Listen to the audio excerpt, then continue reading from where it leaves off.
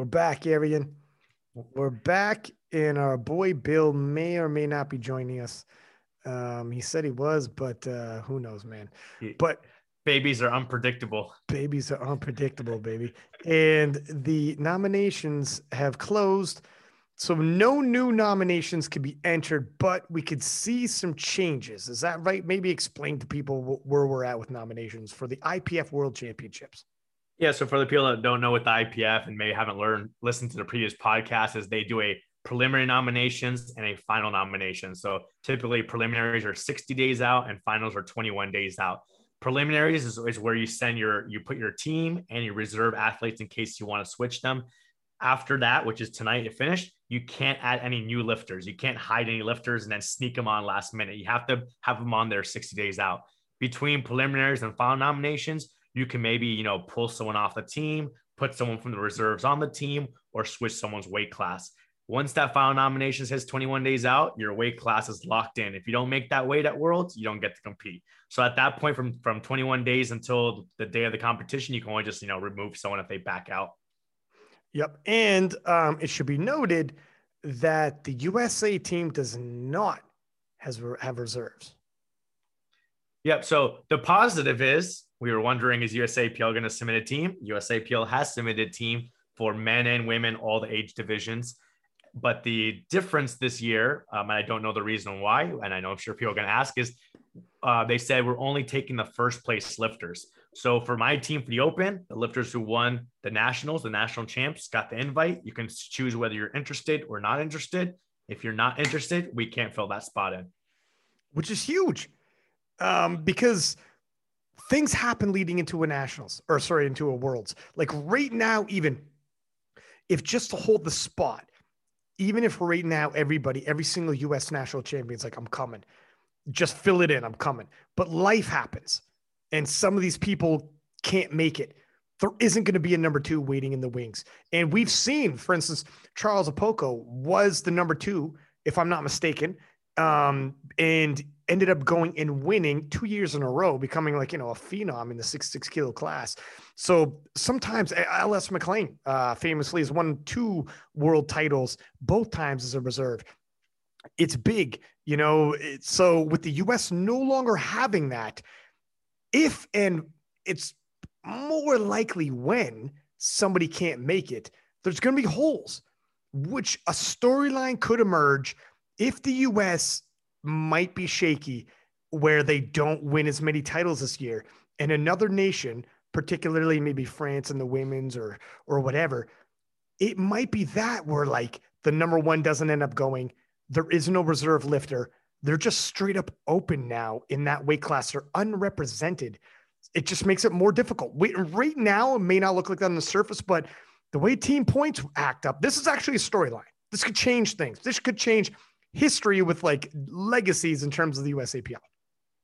Yeah. I mean, if someone, we haven't collected any money yet. So if it comes time when it comes to buying plane tickets, paying the team fee, hotels, maybe someone can't afford, hey, I'm not going to go. Maybe it's too difficult with COVID travel restrictions. Maybe someone gets injured or something like that.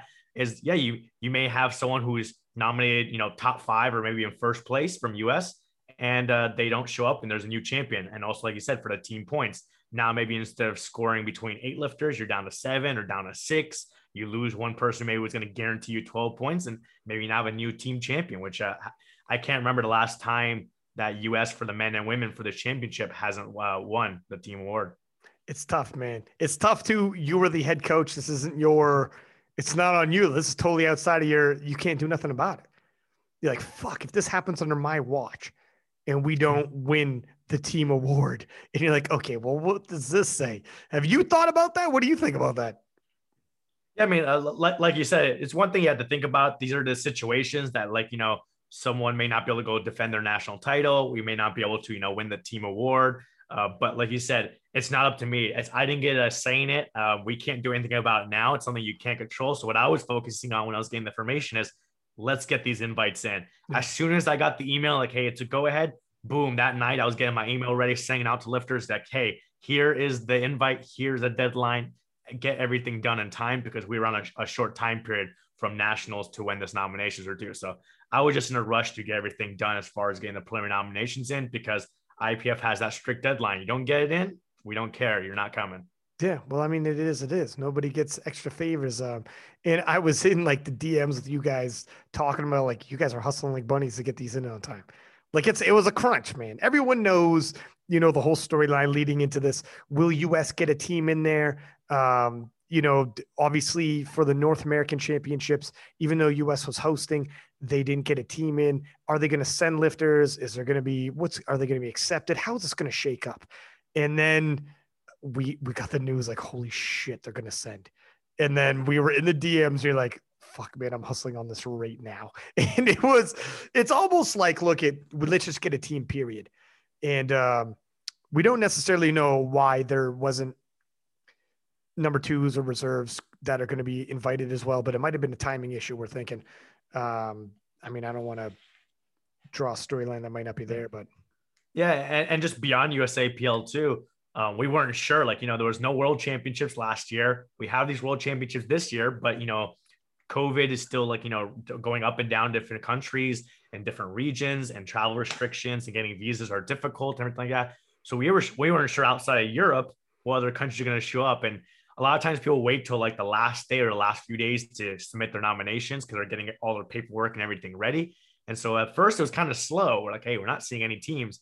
And these last few days, man, they're pumping now. Oh, this country's in, this country's in. Oh, this lifter's in, this lifter in. Now you got this huge championship for now that's planned. Yeah, among the other countries, beside the US that's popped up, Russia kind of waited till the last minute there. And they obviously got some shooters. You have in 59, 66 for the men's, Fedoshenko, Gladkick, former world champions that are returning to, possibly regain titles. You got Angelina, who's going to go toe-to-toe with Jessica Bittner, and Jasmine Penn for the 76 kilo title. And she's at the forefront anyways up there. We got some Russians out there. We also have, so let's start taking a look. I think we're transitioning already, my friends. So let's want to take a look at the men, some of the storylines here for the men's. Take a look at the 59 kilo class. So obviously for a little while there, Russia didn't send in a team nominations until the last minute.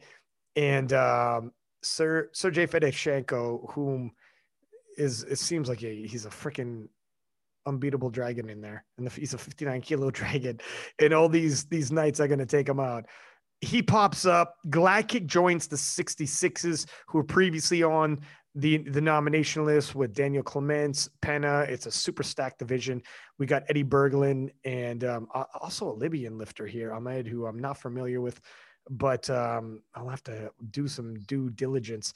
I mean, some of these nations, they pop up like Libya, Bulgaria, and they're not on open powerlifting. You will not have seen them coming.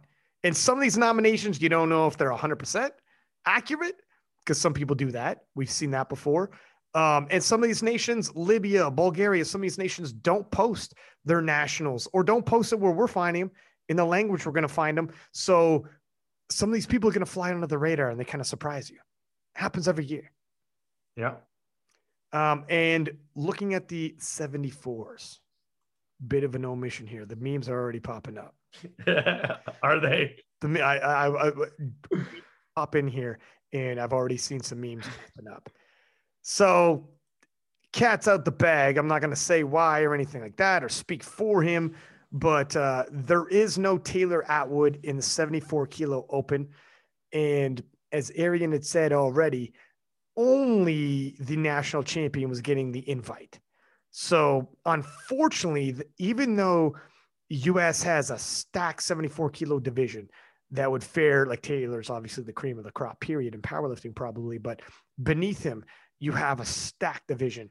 And unfortunately in the open, US was not going to be able to send any lifters. We are not going to have Taylor Atwood in the 74s. What are your thoughts on that, sir? Yeah, definitely. We had talked about in a previous episode what would happen if like USAPL didn't go at all. Plus, you have other countries like Australia and New Zealand of which classes would take a hit. One of the classes we talked about would take a huge hit would be the 74s because all the top 74s in Open IPF are USAPL or New Zealand. And so, we have no Taylor, we have no New Zealand. And so we're going to have a new world champion. It's going to be exciting that it's going to be a battle between these lifters that are nominated and see who would come out on top. but maybe for some people, just a little bit disappointing that that weight class isn't as interesting for them as far as like pushing the limit of what's capable of on the different lifts in the total.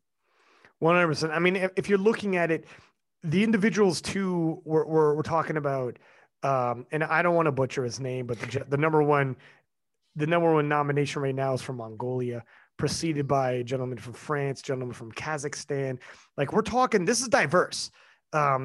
They may or may not, I don't know how great their English is going to be. Maybe it's good. Maybe we can get an interpreter, but I would like to have some of these people on the podcast, hear their story. But even right down to, so after that, Sweden, Belarus, Poland, Italy, and then Luke Rogers, number 8, we're talking Great Britain. So extremely international in the 74s. Some of the people I do recognize, like obviously Alexander Eriksson as a junior was a world champion in and out of equipment, and he's coming in 4th in terms of nominations. And if you look at his nomination total, that's 2 years ago. Sweden, their lifters, all their nominations are from 2 years ago, so don't believe them. I mean, they're authentic, but in terms of accuracy, he's way past that by now. And that's going to be the case for some of these guys, including the Italian Angelini Riccardo. His nomination is way lower than he's actually capable of more. I think that's going to be the case for some of these people. So the 74s will be interesting to watch. If you take out Taylor Atwood, it is going to be a whole lot more competitive anyways, but to not have the GOAT there, that's difficult because it would have been exciting how far he could push it. I don't like exhibition lifts where they don't have competitions lifting against themselves, except when it's like a freak like Taylor, where it's like, oh my God. And it's good if it, like, if it's happening at a world championship, it's good that it's not every weight class. So you might have like, 1 or 2 weight classes where someone's really far above. And it's like, yeah, it's like a all-star game or a home run derby. Let's just see what this person's capable of pushing limits. But then you still have all those other weight classes that are a battle too, where you can still see head to head or, 5 people battling it out for the podium. So you get a little bit of everything. Right. 100%. Yeah, that is the beauty of the world championships. Even if you've a big front runner, because it's the world, it's just like watching the Olympics, where if your home country is battling for silver or bronze, it's still exciting because it's the world championships and your person might be getting a bronze, like a medal period is huge. So that's where it feels different than the nationals. Nationals, to an extent, feels like there's the champ who wins and then, everybody else, because they're all trying to make it to the world level. But once you make it to the world level, it's not just the number one. If the number one is way ahead, you can have battles for silver and bronze that are exciting to watch. And we've seen that happen. And we're going to see it happen again. 83s, somebody U.S. does have Russell Orhii. Unfortunately, due to COVID, because we weren't sure what we were going to get, Brett's not going to be there, who obviously him and Russell right now at the World Championships are 1-1. We need a rubber match, and that would decide it, at least for the time being, but not going to happen this year. And also Tim Managati, who also can total over 800 kilo, also from New Zealand, not going to make it, man. But we do have some, who knows? Because last time we had a lifter from Kazakhstan come in, he upset Brett Gibbs and took the title from him.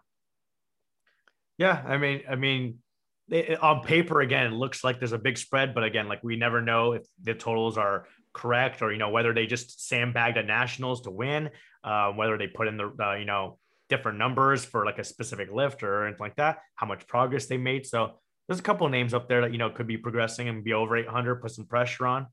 And I mean, I can tell you for like an instance where we are in Canada, we didn't have any meets, still haven't. And so Kafui, Hochiyami, who's also like a partner in King of Lifts, he's the Canadian 83 kilo champion. That total is like 2 years old, and he's well over that, much closer than 800 kilo total. So it's going to, a lot of these totals are going to be the same. Whereas the U.S., we know their U.S. national championships just happened a few weeks ago. So their totals are fresh, updated. A lot of these nations, some of these totals are like 2 years old. And if you're banking it on that, now they're going to be way over that. So it's difficult to necessarily gauge. But yeah, we'll see who steps it up, especially when it comes to lifters from places like Kazakhstan, where you're really not sure, man. Some of these, they can really surprise you when they step it in. And take a look, man, 36 lifters. Now we have reserves, but for the 83s, this is a monster meet. Yeah, I mean, you even take those reserves out, you might still have 25 to 30, you might have 2, maybe 3 flights of 83s battling it out. Yeah. That's crazy. And like you said, from all these different countries, Kazakhstan, Italy, France, lesser known ones like, Costa Rica is going to be there, Colombia, Sri Lanka, Hungary, Palestine. Yeah. It's all represented, man. This is crazy.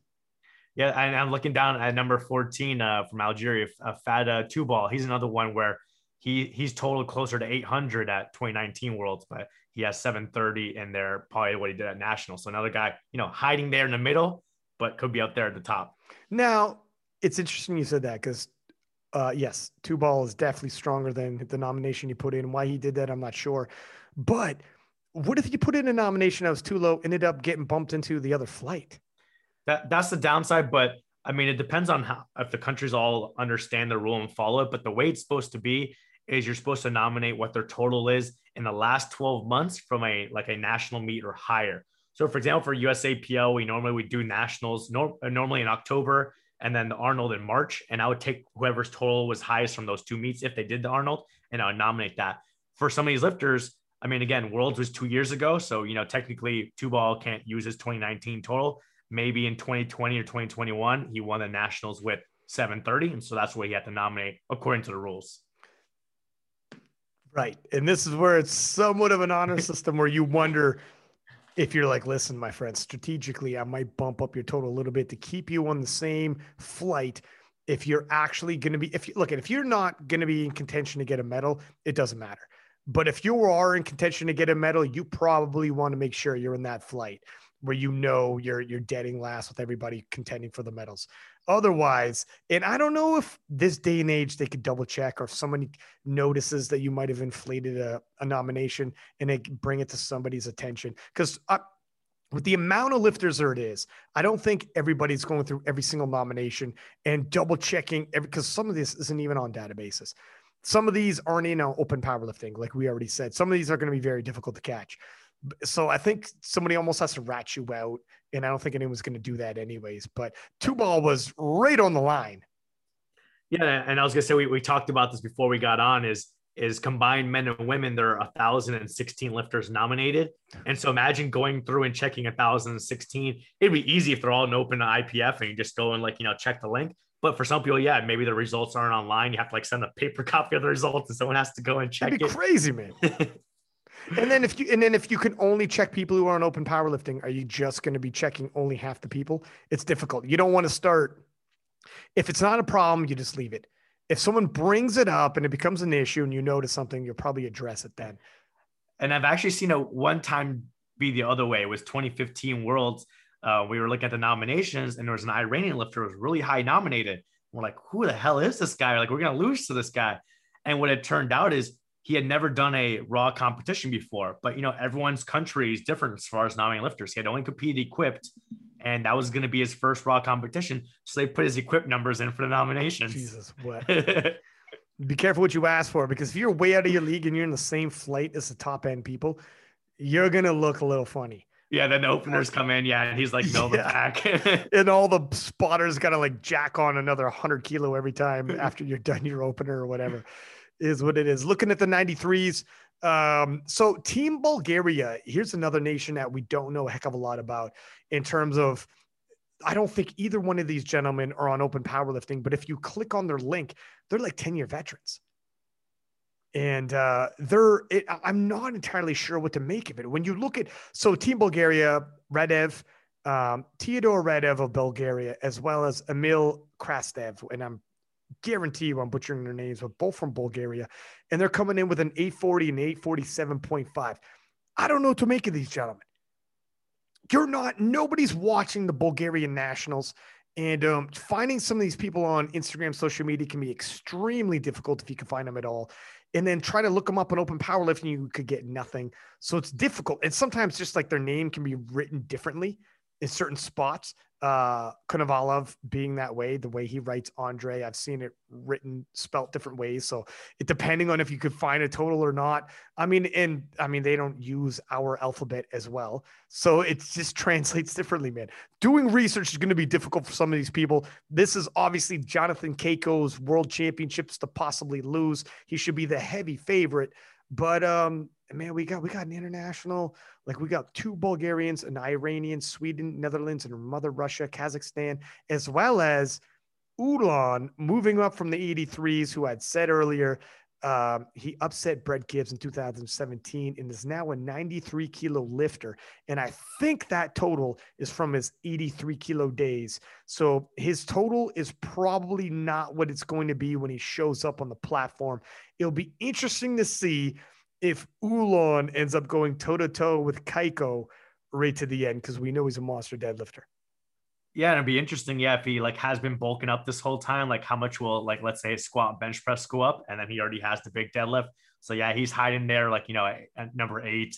And then like lower down, I see again for Algeria, number 17, Amar Kanane has done over 800 kilos, but he's down there at 17th, hiding with a 750. So could be some hidden competition. And again, man, he's going to be in the other flight, which is not going to help him out. He's going to have to wrap it up and finish and just hope he does well enough. I mean, who knows? It might be all a moot point the way it all shakes up. We'll have to see. But yeah, this is a stacked class, man. 30, including reserves, 35 lifters from, again, lifters like South Africa, Sri Lanka, Tajikistan. If I'm pronouncing, look, man, there's people from all over the place. I say Tajikistan, but I don't know. Tajikistan, Egypt, Iran, Palestine, Algeria, Austria, Britain, you know, Ukraine. It is what it is. It's 105s. We have the clash. It's confirmed. Ashton Ruska versus Anatoly. And that's the one we were all waiting for. Anatoly's total, a 911. It's probably going to be pretty outdated because he just moved into the 105s. And if you're following him on Instagram, weights have been shifting pretty good for this young man. We'll see, man. I'm excited for this one. Even Ashton himself is like, holy smokes, I'm a little nervous on this. We also have Levon from Russia, as well as Emil Norlund, moving up from the juniors. Last time we were in Sweden, he won the junior 105s. We're back in Sweden, and he's in the open to do battle. His total is yay old. So again, don't believe it. I have no idea where his total is going to be, but I'm sure it's in the 900 kilo range over, and we'll have to find out where it ends up, man. Yeah, like, you know, Ashton likes the challenge. He likes going against the best people, and that's what he's getting. But on the flip side, the last time he was at an IPF World Championship was like sub junior equipped, and he won that. But also, you know, how long ago was that? And now he's finally getting back to where he has to travel internationally and, you know, deal with all the COVID travel restrictions, go compete against the best. And yeah, might be a little bit nervous. Like, you know, we'll see how his training's going into it. So, I mean, I see all 4 of them as a battle for the top. Yeah, 100%. Moving into the 120s. So, all right. You're hyping this one a little bit, a hot minute. And our boy, Dennis Cornelius slid into my DMs on this one, but let's talk a bit about some of these valid points. We're not going to do a massive breakdown. Obviously, we're just giving an update on who's showing up, who's not showing up. And we'll do our analysis picks and all that much closer to the actual event. But when you're looking at the 120s, it should be noted, yes. And I'm told it's Cenk. It's spelled Cenk, Cenk Kokak from Turkey, but I'll get confirmed by him. He is the number 1 nomination. The nominated 962.5 came when he was a 120 plus. Now, he wasn't a real full 120 plus. He just didn't cut to 120. But it should be noted. So there is that. We've talked about that before. Eric Willis also, his 950 he was a 120 plus. Now, he's a little bigger. It wasn't just he didn't cut to 120. He had actually bulked up a little bit. I believe he was around 133 kilo. So that's a good chunk now. Now we're talking a bit of a drop in body weight, but he is a former world champion in the 120s in his class. We also have Tony Cliff, Konstantin from Russia, Piotr from Poland, as well as Dennis Cornelius. Now, it should be noted, Dennis Cornelius may or may not stay as a 120. And as Arian said previously, he has the option. He's in there. He's in the nominations, and they can't take him out and put in a new 120. But there can be movement of weight class. Now, what are they allowed to do? They're allowed to have 2 120 pluses, and that's that? Yeah, any member federation can have max 2 in a weight class. And as it stands, we'll skip along there, but 120 plus so far, all US has is Jesus Oliveira. So 120 right now, man, we got shooters. This literally looking at the nominations.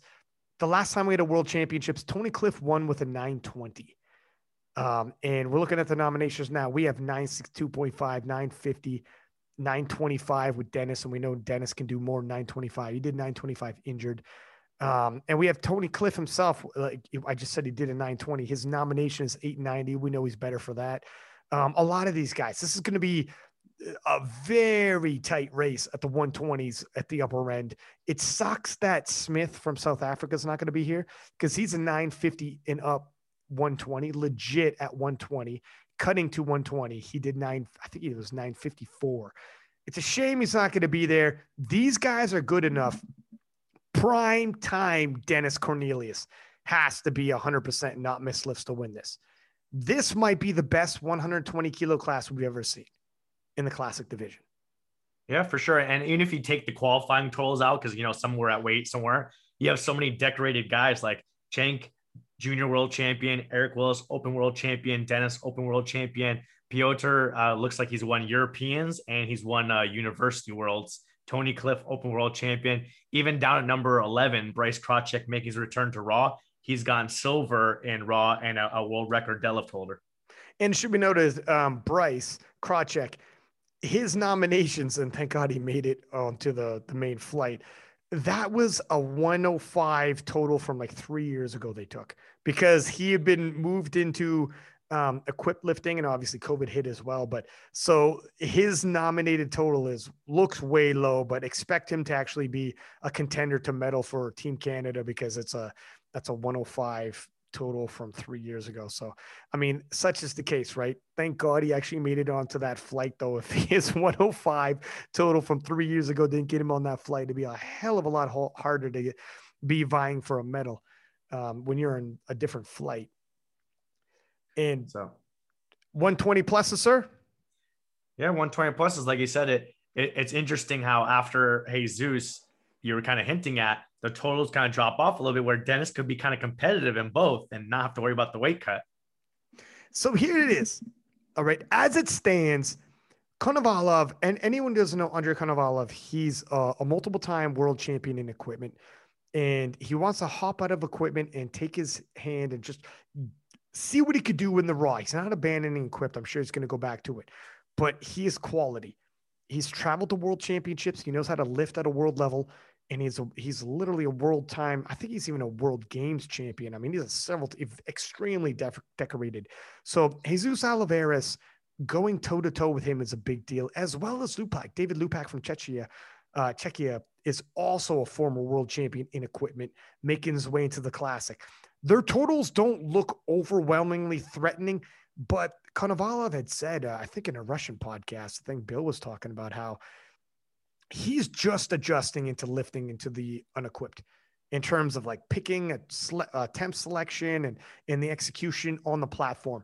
He sounds, and Konovalov he will hop on a Russian podcast and talk some shit. He's the guy that Blaine Sumner said was talking huge shit. And they went back and forth. Blaine Sumner, multiple time world champion himself, their rivals went back and forth trading world titles. And Konovalov in the mix. I want to try to get him on the podcast and get a Russian interpreter because he'll let it fly. And he is uber confident with what he thinks he could do coming into the 120 pluses.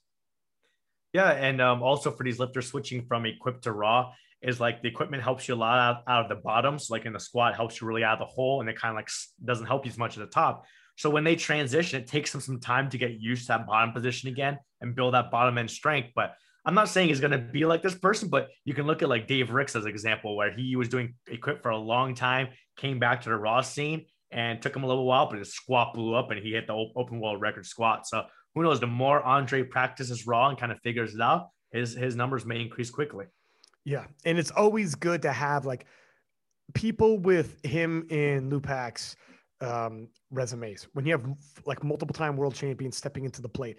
Originally when Jesus showed up, it's kind of like, well, who's Jezza, who is the reigning champion right now, is not there. It'd be amazing if primetime Jezza was there. He's totaled over 1,000 kilo And he's total, I believe, I don't know what the top end Jezza is off the top of my head, but I think it's definitely good enough that if Jesus isn't on his A game, Jezza can defeat him.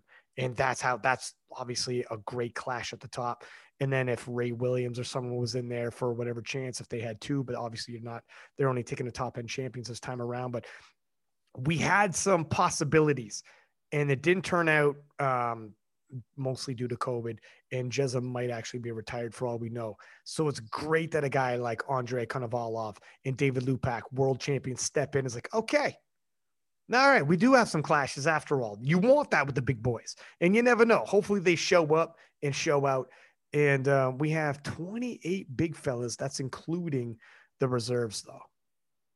Yeah, and people asking about Jezza, like he doesn't post too much, so we have no idea why he's not coming. The assumption is like the other Oceania countries that it's just too difficult with COVID restrictions for them to like leave their country and come back.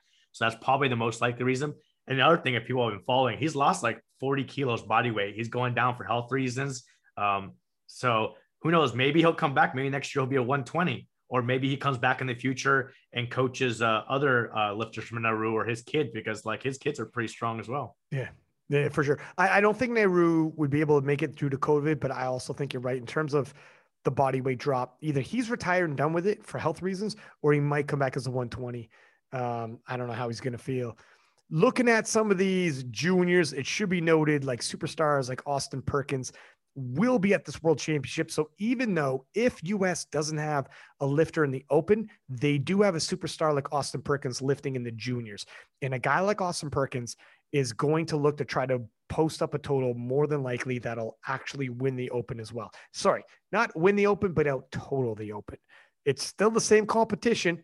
It's still world-class judging. Nobody could say nothing about it.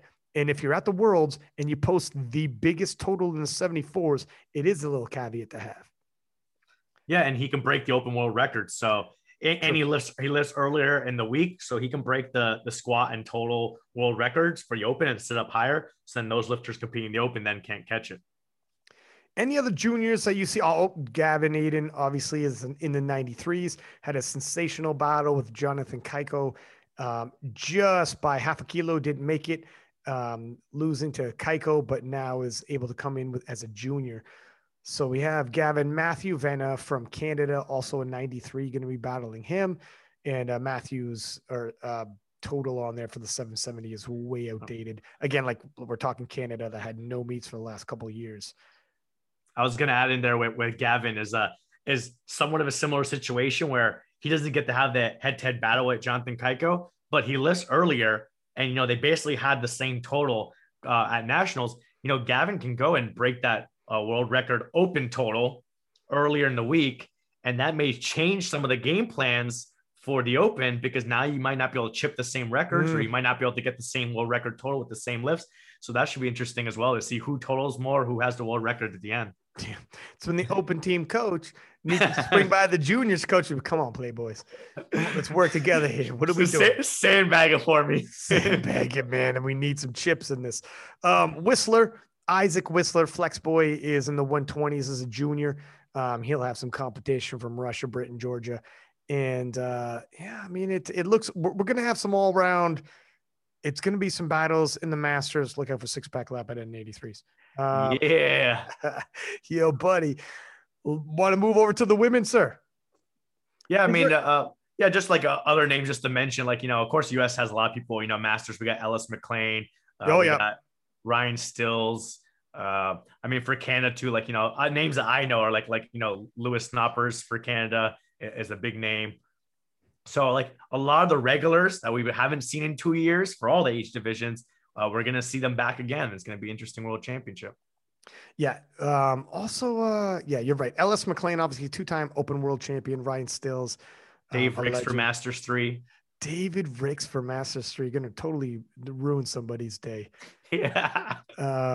Yeah, man, I'm excited. I haven't competed since the last world championship. So coming back and being at a world title championship is like, holy moly. But we'll see.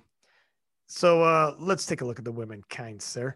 Let's do it. Looking at the 47s, Heather Connor is essentially, okay, well, let me put it this way, because I don't want to, Heather is at this point somewhat competing against herself, except Tiffany from France. Now, France has got shooters.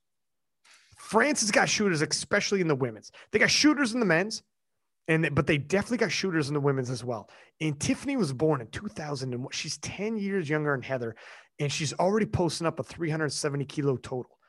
I think Tiffany, if my math is right, I think she might not even be 20 yet, or maybe she's just 20, but she's obviously turning 20 this year.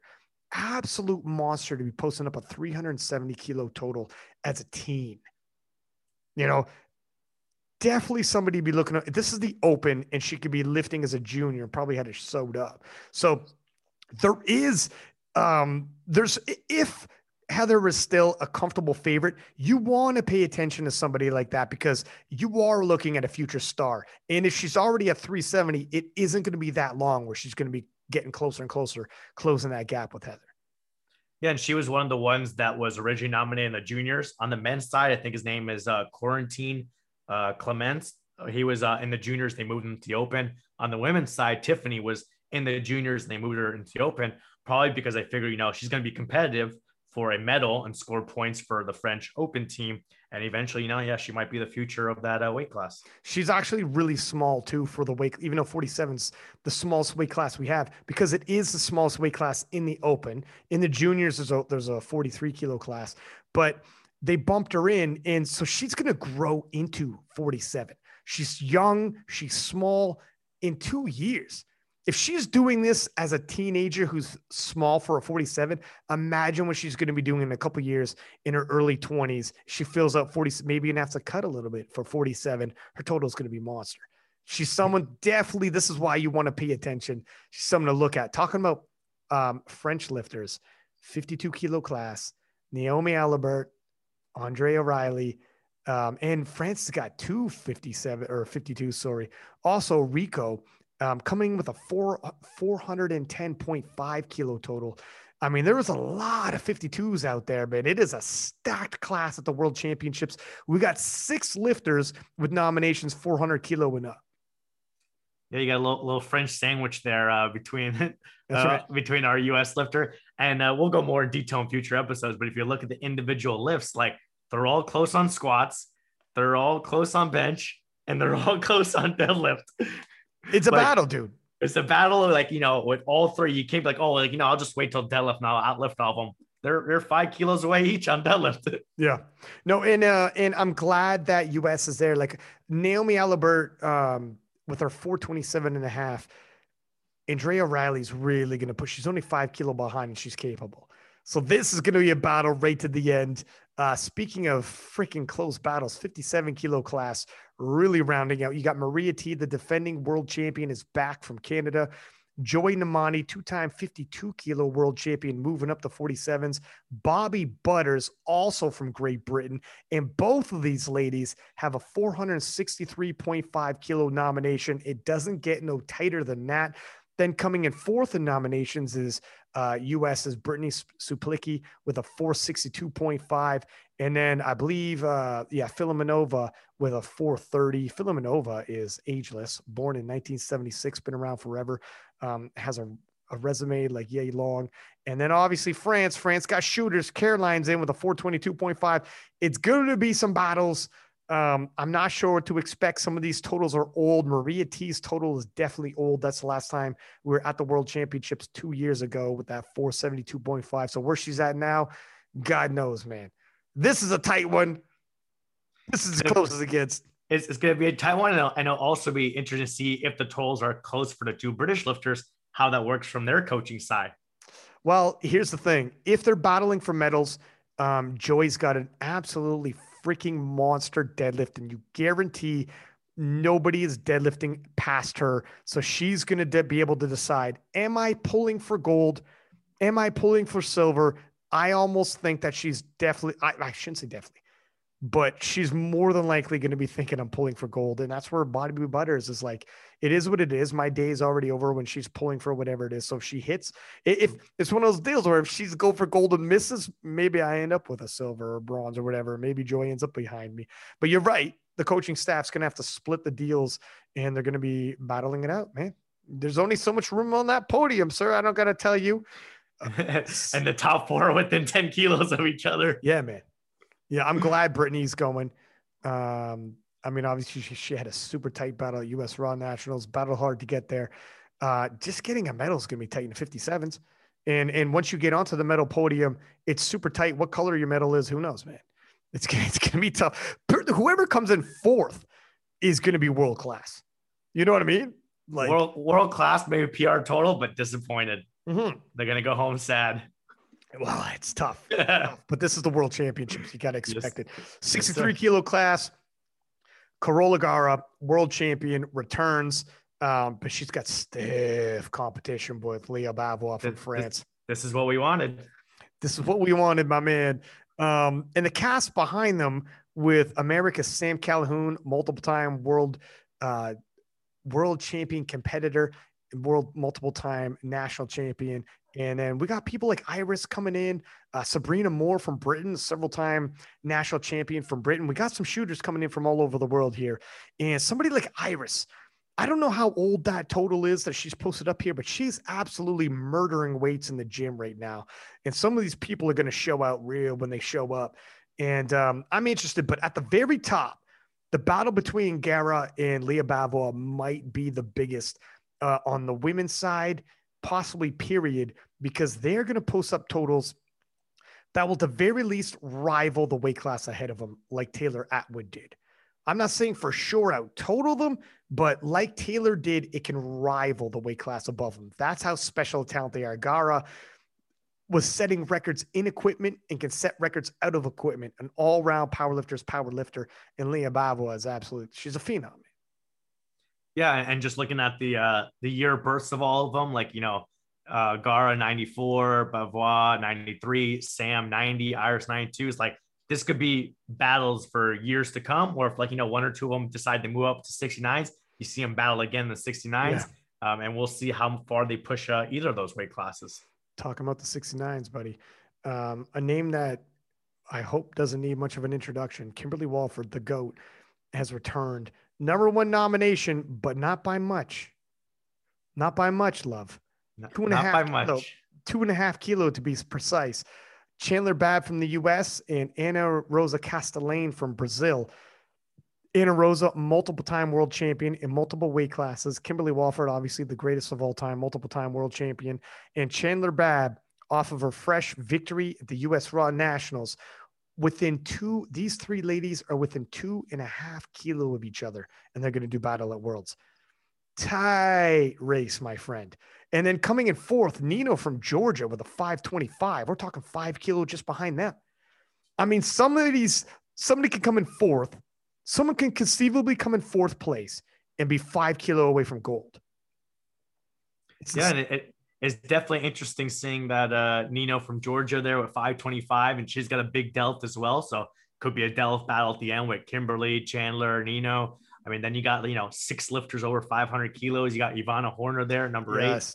This is going to be a wild one. And Ivana's total, again, I don't know how recent that total is, but she's a world champion as well. She won in 2017, and she's been doing a lot of Olympic lifting, but from Slovakia. But she's back, and she's like, we have several world champions in the 69s, and it's going to be a super tight battle. Interesting to see. In the 76 is another new weight class, and we have Angelina Ilovikova from Russia. Now, Russia was holding back, putting in their team, so people were kind of eyeing those nominations, but I knew she was coming. She told me she was coming, and she's coming in with a 565 total. She hit that, I believe, just a stitch over 76 kilo class. And then we have Jessica Bittner, who has a 72, put a 562.5. Jasmine Penn from the U.S., and from there, most of the nominations are below 500, so it's mostly a top end, but the top end is super tight. Yeah, I mean, it's another one like, which one are you more interested in? Carola, Leah, and Sam, or Angelina, Jess, and Jasmine? Those are both going to be some crazy battles for the podium for those two weight classes. Honestly, man, on the women's end, I think a lot of the battles are going to be on, wow, you know what? The men's got some battles as well. But the women's nominations are so flipping tight, man. Like, some of these are new weight classes, so, you know, when they're all at the actual weight, it might change up. I don't know. maybe the tightness between them changes up when they actually are all at the same weight. Because some of these are coming from 72 kilo totals. Some of these are coming from slightly over 76. So let's see what happens. But looking at the nominations, we have battles all over in the women's division. And it seems like it's a weight class that the ladies want, because the 76s has 21 lifters, no reserves. Yeah, that's freaking insane, right? And that's when you know if the IPF is like, did we make the proper move here making this weight class? Well, apparently. You make a new weight class hoping it's still going to have battles and it's still going to be competitive. Well, let's take a look at the new weight class.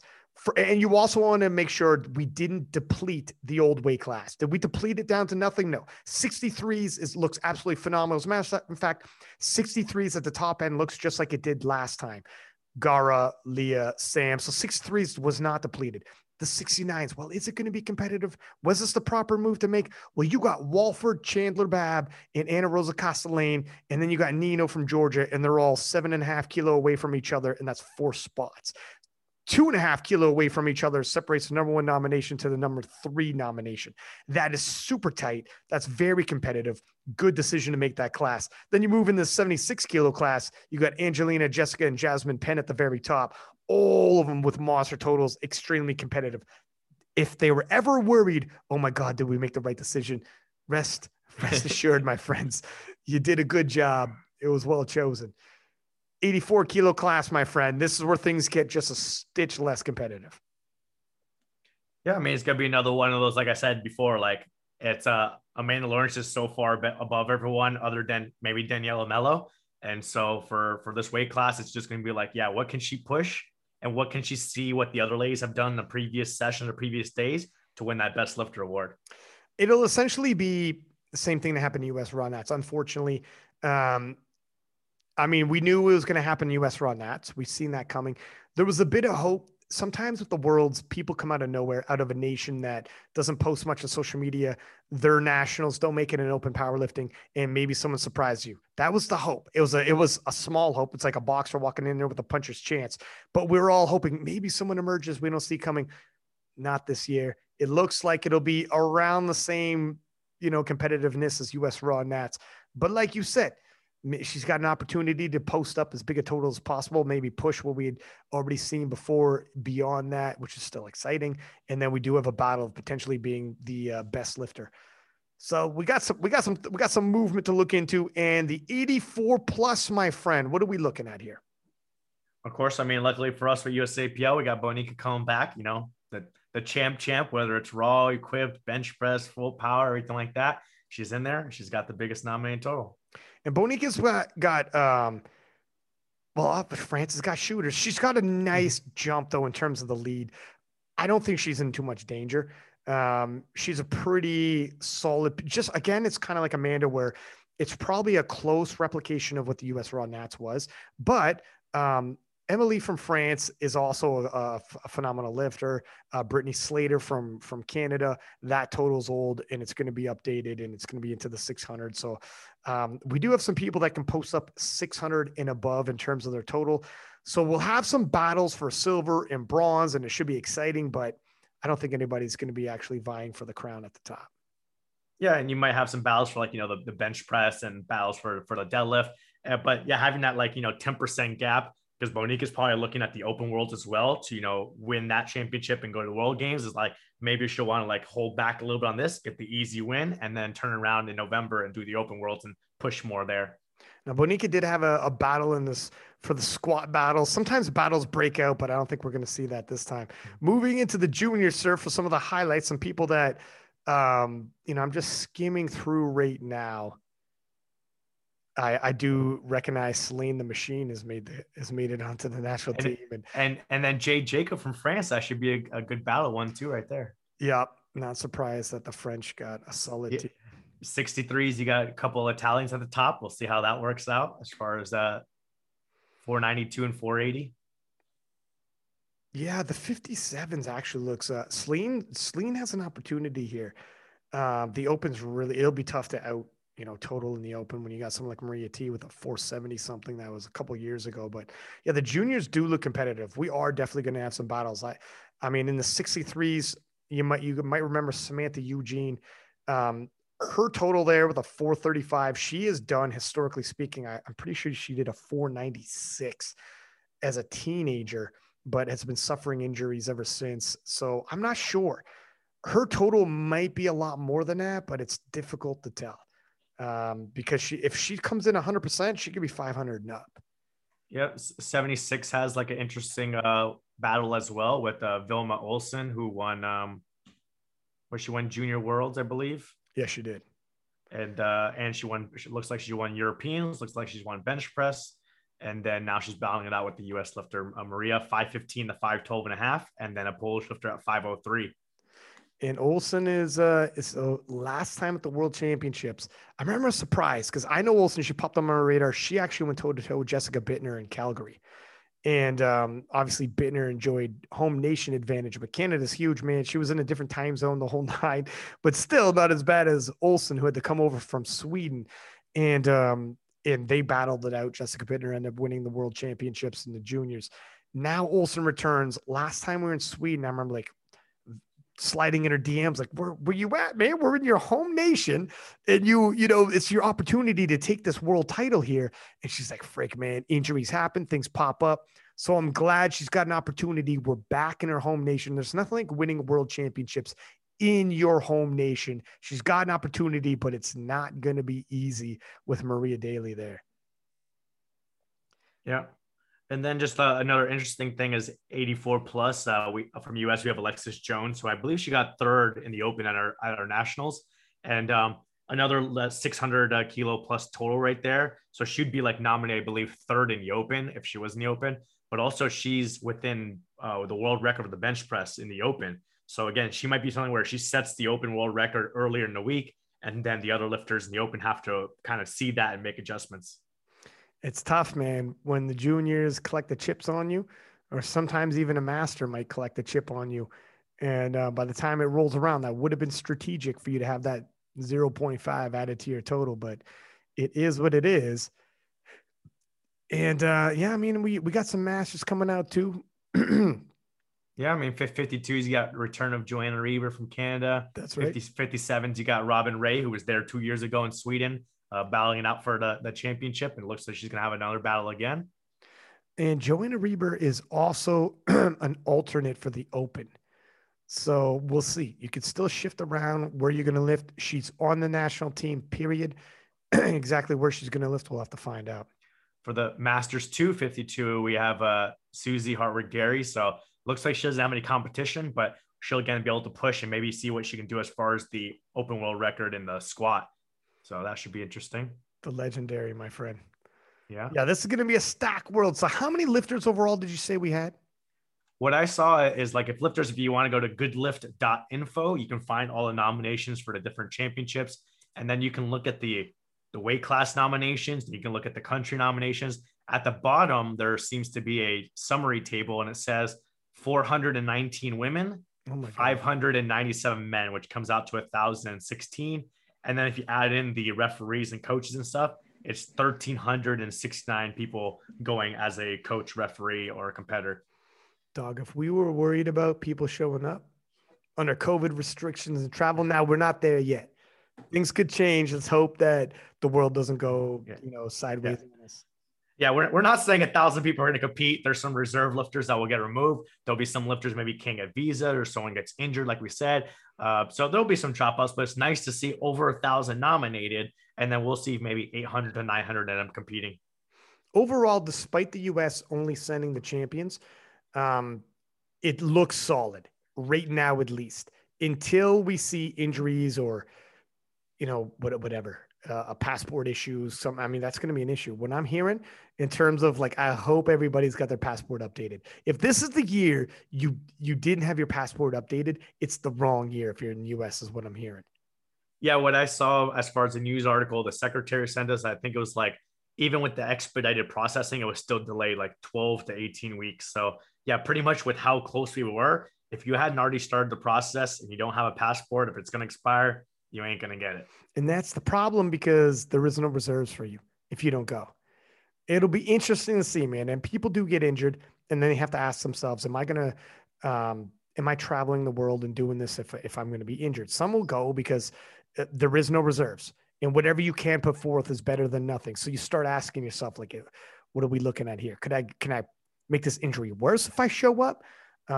Or if it's got to be me and we can't put in a reserve, any points I might be able to contribute, if it's not 100% and I'm not vying for gold anymore, but even my bronze might help out because otherwise there's nobody in the weight class altogether. It'll be interesting, man. But from what we see right now, we got some hella showdowns. The biggest omission is the King is gone. King is taking a 1 year siesta. A 1 year. Well, from Worlds. 1 year from Worlds. Hibernation. A bit of a hibernation. I can't say, I'm not going to speak for the man. I'm just going to say it's nothing negative. So if anybody's wondering, some people are in DMs asking me and, they're worried about whatever.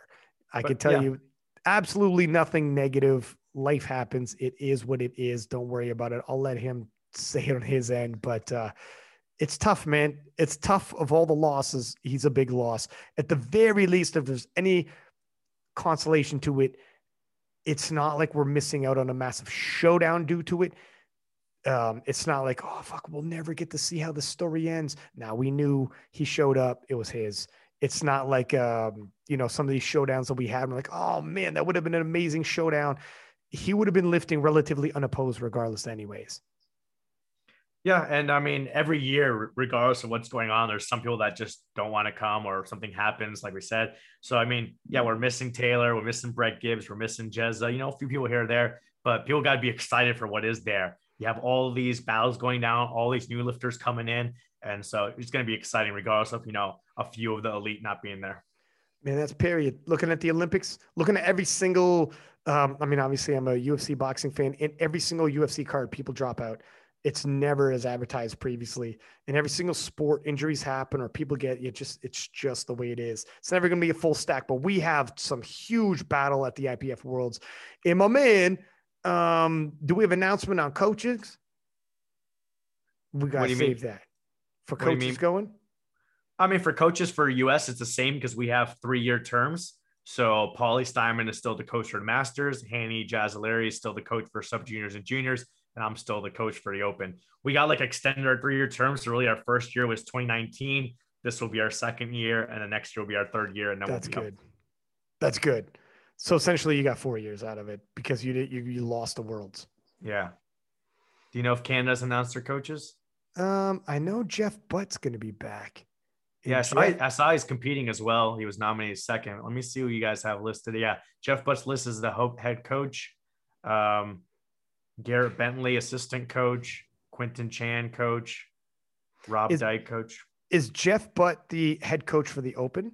It doesn't say what it is, but you only have, for now, you only have 7 coaches listed. You can put on more coaches. We haven't put any of the individual lifters coaches yet for our roster. We just put our head coaches in. So it's possible that since he's the most experienced, I think Dan Henney, he's done it before, that he'll be the overall head coach and maybe stay the whole time. I'll tell you what, he's absolutely phenomenal. Dude, in terms of knowing the rules, you want to talk about dude who will protest? He'll approach that protest jury with money in hand and you're going to rock and roll. In terms of knowing what to say, I've been back there when the wheels are falling off and I'm like, holy shit. And he's pulled me aside and told me a couple times, told me exactly what I needed to hear. I've been in other situations where things were going the right way. And I was facing he was like, what are your numbers coming in here? And he's like, give me your numbers. I'm going to steer this car. And I would have bombed out, man. I was like, I thought too much of what I was going to be able to do. And it wasn't the way my day was going. And he's like, we're going to adjust. You're going to get a total. It's going to be what you have the best on the day of. He's a wily veteran who's been doing this for 25 years. And he knows all the games you play because he plays them too. You know what I mean? So he's that guy. Yeah, and it's always good to have someone's experience just for all the little things outside that happen at a world championship that may not happen at a local meet, like going to the technical meeting to get additional information if there's a schedule change or anything like that. Having a team meeting with your physical lifters, show them where everything is. Like you said, knowing how to go protest and everything like that. You may not have that at your nationals, depending on what country you're from, or you might be just doing local meets and not even know what a jury is. So he has all that kind of experience to help those other assistant coaches if they're maybe their first time.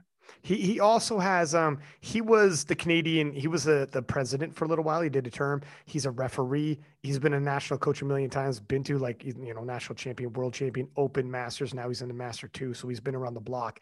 And when he approaches, like when you show up, you don't need to know anything. So there are some nations where you don't understand how much of a benefit that is. Cause I've seen some nations with the coaching staff, bless their hearts, are showing up, but they're not experienced and they don't even know themselves.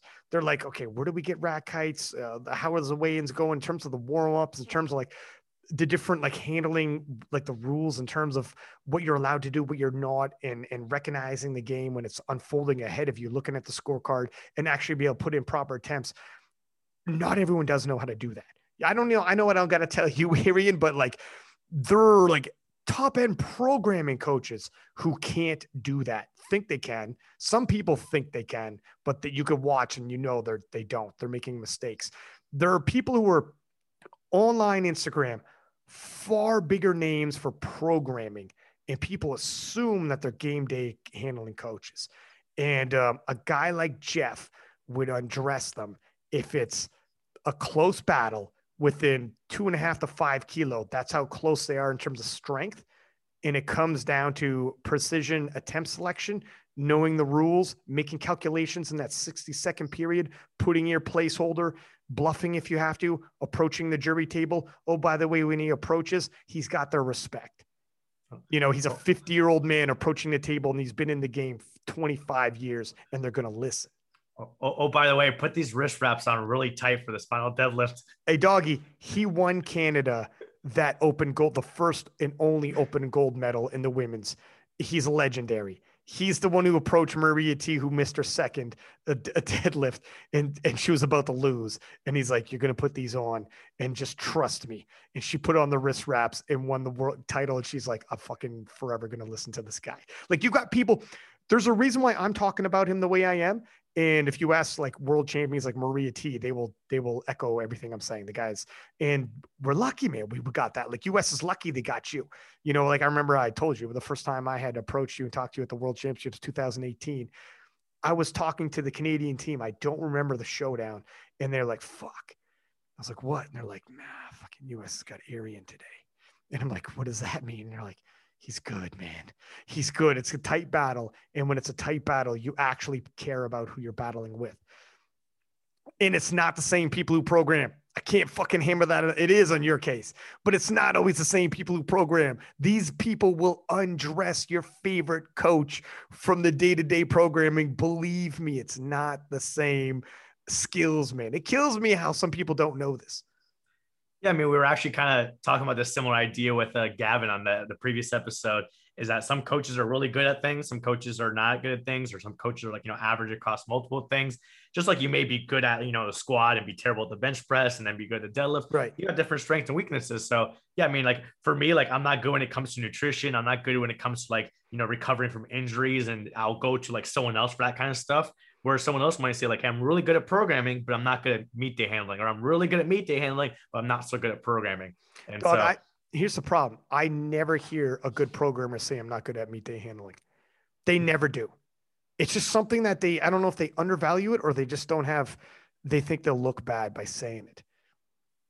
But it could be that, yeah, they might look bad by saying, because it might be like, if you ranked all the stuff for like a powerlifting coach, especially like someone coaches elite level lifters, is probably one of the top priorities. Like if I say like, hey, I suck at like, rehab training after coming off an injury, people are like, oh, that's very like, specific, like what kind of injury they had. Did they get the injury? What if they don't have an injury? You don't have to worry about it. So it's not as big of a deal if I say I'm bad at that. But if you say like, hey, I suck at meet day handling at the national, international level, but then you're trying to get elite level powerlifters to come under you. So that could be, yeah, they might be worried about saying that. After the US Raw Nationals, I had an individual that shall remain nameless. And he's a great handler. He's a great game day coach. And he said, I see people making rudimentary mistakes, the same mistakes, or making the same moves. And they've been in the game for a long time and they just look like they're not adapting.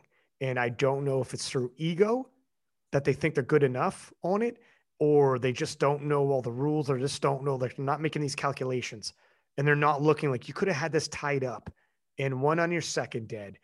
And then the third one would have been a freebie, but you didn't. You let the or certain little mistakes were being made. And this individual's like, I look at these people and they have a big following, and or relatively, anyways. You'll know them anyways. And he's like, they're just not upping their game, and it's been years, and I'm worried they're not going to.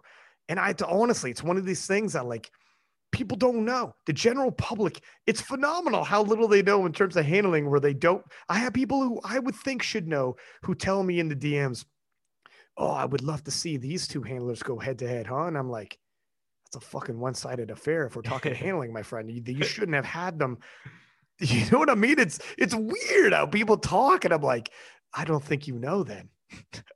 Yeah, and we're not here to, like, name names or say, like, this person sucks, but even if you don't want to say publicly, like, hey, I'm not good at this, you should be, like, analytical of yourself and, like, hey, I need to improve in this area, and put some effort into, learning from other people and gaining the experience getting better. And I've told Jason Tremblay from the Strength Guys, who's like now my boss, or like before, when I would look at the Strength Guys early on, years and years ago, I noticed, like, hey, like, this year, this guy bombed out the Arnold. The following year, Taylor Atwood bombed out the Arnold. The following year, another one of their lifters bombed out Arnold. It was like a trend where, like, Jason was really good in the strength and conditioning world, good with the programming, but maybe he didn't have that meet day experience yet. But what he did is he went out and learned from people. He went and learned as much as he could from Matt Gary. He went and learned from, other coaches and stuff like that, to now where he can go and scout out stuff beforehand and run the numbers during and be much better, because he realized he had that weakness and he had to make that improvement in order to coach those elite level lifters. Mm-hmm. Yeah. Oh, for sure, man. It's the humble. We talked about this on the last podcast. It's the humbleness, man, to be like, I have holes. I have flaws. I am not above having to reach out for mentorship or whatever the shit. I can't be that person who just, like, I can't identify, or, I have to, like, fluff it off. Some people don't have that humbleness to be able to do it. And then, and maybe they just don't even know. They don't know the gaps, but other people watch these battles and be like, oh, you could see, if you look at the scorecard, situations where, like, your guy or girl won, but you made some mistakes and you won in spite of, but you didn't win on a handling battle. You actually won because they're just that strong. But you look at some of the numbers or the way it unfolds on the scorecard. I won't get specific here, and you're like, oh, you made a couple of mistakes there, and it ended up not mattering because the other person's just that strong, and that's the way it was. But you did make some mistakes, and you see it at the national level by some people that other people probably think are really good handlers. And it's like, oh, and this is where some really good handlers slide in DMs, are like, that's why I'm glad national coaches are tough to get. How do people become a U.S. national coach? It isn't that easy. I'm glad a guy like you is around, and a guy like Bill's there, and Canada's got a Jeff Butt, because it's not like what's your programming like and who's on your roster, because that's not going to help you. For me, I would kind of see it as maybe easy or lucky. Like, I was just somewhat in the right place at the right time, because, the IPF put in some new world championships in. And then you need national team coaches for those world championships. So, when they put in the Classic Worlds, our current secretary, Angela, was coaching all the teams. But, at that time, we were only saying, like, a couple sub juniors. The first year they didn't have masters. They put in masters. She didn't have as big of a team. Once it got to, like, they were filling out every single age division, it's like 100 lifters, and she couldn't handle it, and she wanted to give it up anyways. Then they broke it up into, the sub junior and junior coach, the masters coach, and the open coach. So that kind of happened to be where I was already working underneath her as an assistant for 2 years. And I was able to kind of slide into that sub junior and junior spot for 3 years, gain experience as a head coach, and then make the transition over to open now for what's now my second year, that's going into, Sweden again. But the typical way is you have to do the USAPL coaching course. So right now they have 3 levels. So you have to minimum, like, do the first level to be a coach on the team and gain experience. Plus you do your own coaching at nationals and everything like that. Then you can go take the second level, and then it just depends on if a spot opens up. You want to put your resume in, and maybe eventually you're going to take the third level. So at least then you're the highest level when you put your resume in. So from there, it just depends on a lot more the experience and then whether you're like, the highest level or the second highest level as far as the coaching course. And what's in this coaching course? They break down everything. So they're still working in the three levels are club level, senior national, and senior international. They're trying to build out the senior national and senior international to be like its own completely separate course and very more in detailed. But when I took all three, it was basically just one course, and I was just taking a more difficult exam. But the course goes everything from, the rule book to, because obviously you have to know the rules as a coach to know, like, how to change attempts and how to protest and everything like that. Also going over some programming and also going over some actual hands-on, like we'd actually have to physically go to a rack with a bar and show the teacher and our group that we're in how we would talk and explain to someone how to set up, walk out a squat, execute it. Same thing with the bench press and everything, and deadlift. And of course, there was a test at the end. So you can only go so much in detail in one day, but at least you hit a little bit of all parts as far as, programming, technique, and meet day handling. And do they talk about it all, game day selection in terms of strategy, or is that a little too, or not yet? It doesn't go that deep. Yeah, it's very basic attempt selection strategy, and they have different coaches. So sometimes some coach may be able to, like, go over through some stuff faster and spend some more time. And sometimes some of the coaches will bring the actual equipment so the coaches can see what raw is versus what equipped is. So it just depends a little bit on the class. Recently, they've also been doing it online because obviously with the pandemic and the lockdowns, they couldn't do it in person. So I'm not sure how in detail the online goes, but it's meant to be, especially the club levels. You get a basic overview of everything. Then you're supposed to actually go out into the world and do the on the job training, gain experience, coaching your own team, maybe working underneath the coach, and then coming back. Hopefully, eventually they build up the senior national and senior international where you can go more in detail into those topics. You really do need on like game time, in terms of to build some strategy and mentorship. But you have to be able to like ask questions on mentorship though, because some people, it seems like their game time strategy is almost just bring you into RP10 and rock and roll till the end and see what happens. And it's not like recognizing what's happening on reading the scorecard and making decisions like that necessarily. I think maybe some of the newer coaches may, like, one, because they don't know how it works, and two, they might be too scared to talk to some of the more experienced coaches. But I have seen little bits here and there, like at a local meet or nationals, where like a new coach is kind of like working underneath a bigger name coach and like helping him in the warm-up room. That's and learning good. Kind of stuff like that to gain that experience. For me, it was like 2014 when a couple of my buddies made the team for Worlds. I went with them. And so that way in the warm-up room, I met Bonica, I met Kimberly, I met Mike T, I met Ray, and I was loading all the weights from them and learning stuff and basically on the job again.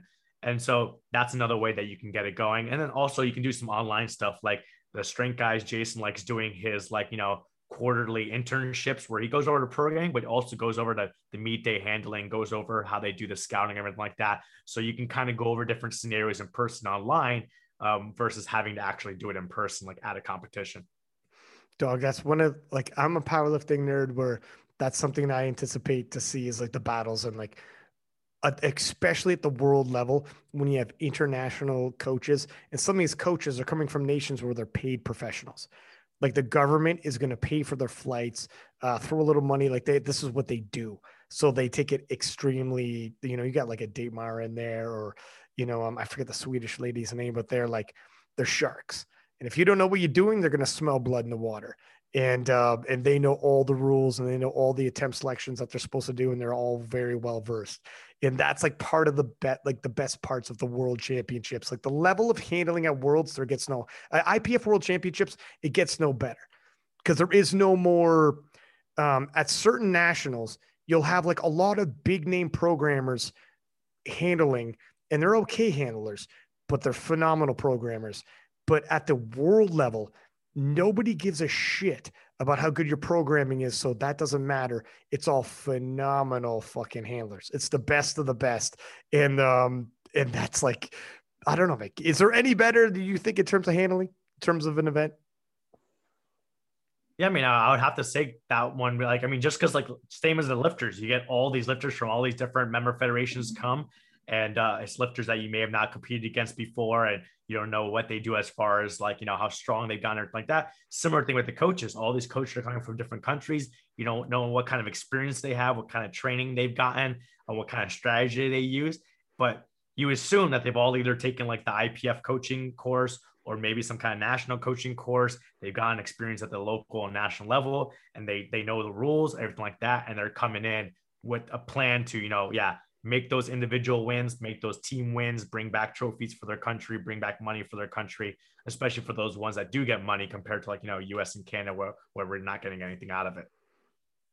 Unless you're sponsored by SBD, Playboy. But again, that's like the individuals. But for like you said, for some of these countries, maybe the coaches are getting paid, or the country, the member federation is getting paid. And so it's much more important to them, the team points and the team strategy versus some people here, like some people for like USA, people say, I don't care about the team points. I just care about myself, because obviously they're paying for all their own expenses, and the team trophies don't really do as much here. So it's like a different mentality there. And I've actually had some coaches come to me before, because, USAPL is pretty big and US is pretty big. We're pretty big with social media. A lot of these coaches, like, may have heard of some of these big name coaches, and they'll just come and talk to me like, oh my God, like, this coach coaches like all these top lifters and stuff like that. But like, same thing, like you said, oh yeah, I saw him screw up at your nationals with this, or like, oh, this guy doesn't know anything about programming. But they understand they're a big name and they have all these stars like that. But like, they're specific when they come to Worlds is they know everything about meet day handling. They know the rules, they know how to run a mat, they know the system, how to read it, they know how to protest. And then they're like, oh, this guy might be really good at programming, but I would beat them head to head on meet day handling. 100%. Yeah, dude, there is powerlifting nerds who are like, good. You're an excellent programmer. But when it comes to the game day, you're like, it's weird. It's like a weird skill that very few people could see. And it's actually surprising. Certain people I talk to, I know can't see it because they talk about certain people like they're sharks when they're not sharks. And I'm like, if you can't identify a shark, then you don't actually know, which is surprising how some people don't know. Like some people talk about some goldfish like they're sharks. Like, man, that's disappointing. You didn't know. But other people were in group chats or people I talk to in DMs know. And they're like, fuck, man, it kills me.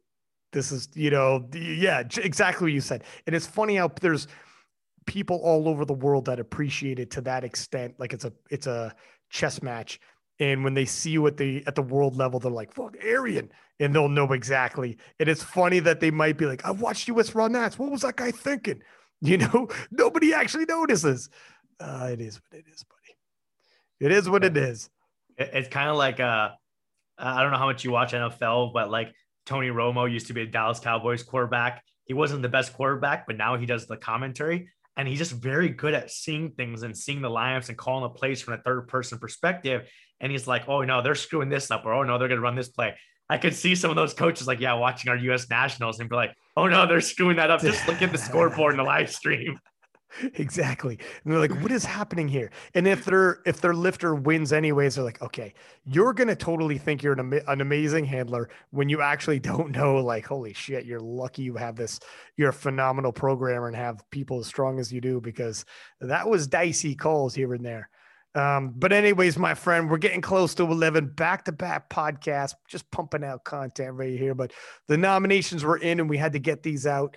I think we hit up all the talking points. Keep in mind, everybody, this is just because the preliminary nominations for the IPF World Championships is now closed. The roster will not change with anyone new coming on, but so no new names will enter, but some names might change weight classes and some names might drop out, and we'll keep you abreast of the situation. Right, my man? Yep. Final nominations are due September 2nd. So we got some time, and then we can start going and breaking down more going into Worlds. Yeah. We're also going to be obviously built enough podcasts with people from the IPF World Championships roster leading into the IPF World Championships. So if there are people on the roster you want us to get on the podcast, let us know and we'll start booking them. And a lot of these people are international lifters, and we are going to get some interpreters and get them on the show. And that's that. Anything else, Aaron? You think we pretty much hit it, my man? We're all good. All right. Until next time, everybody. Peace.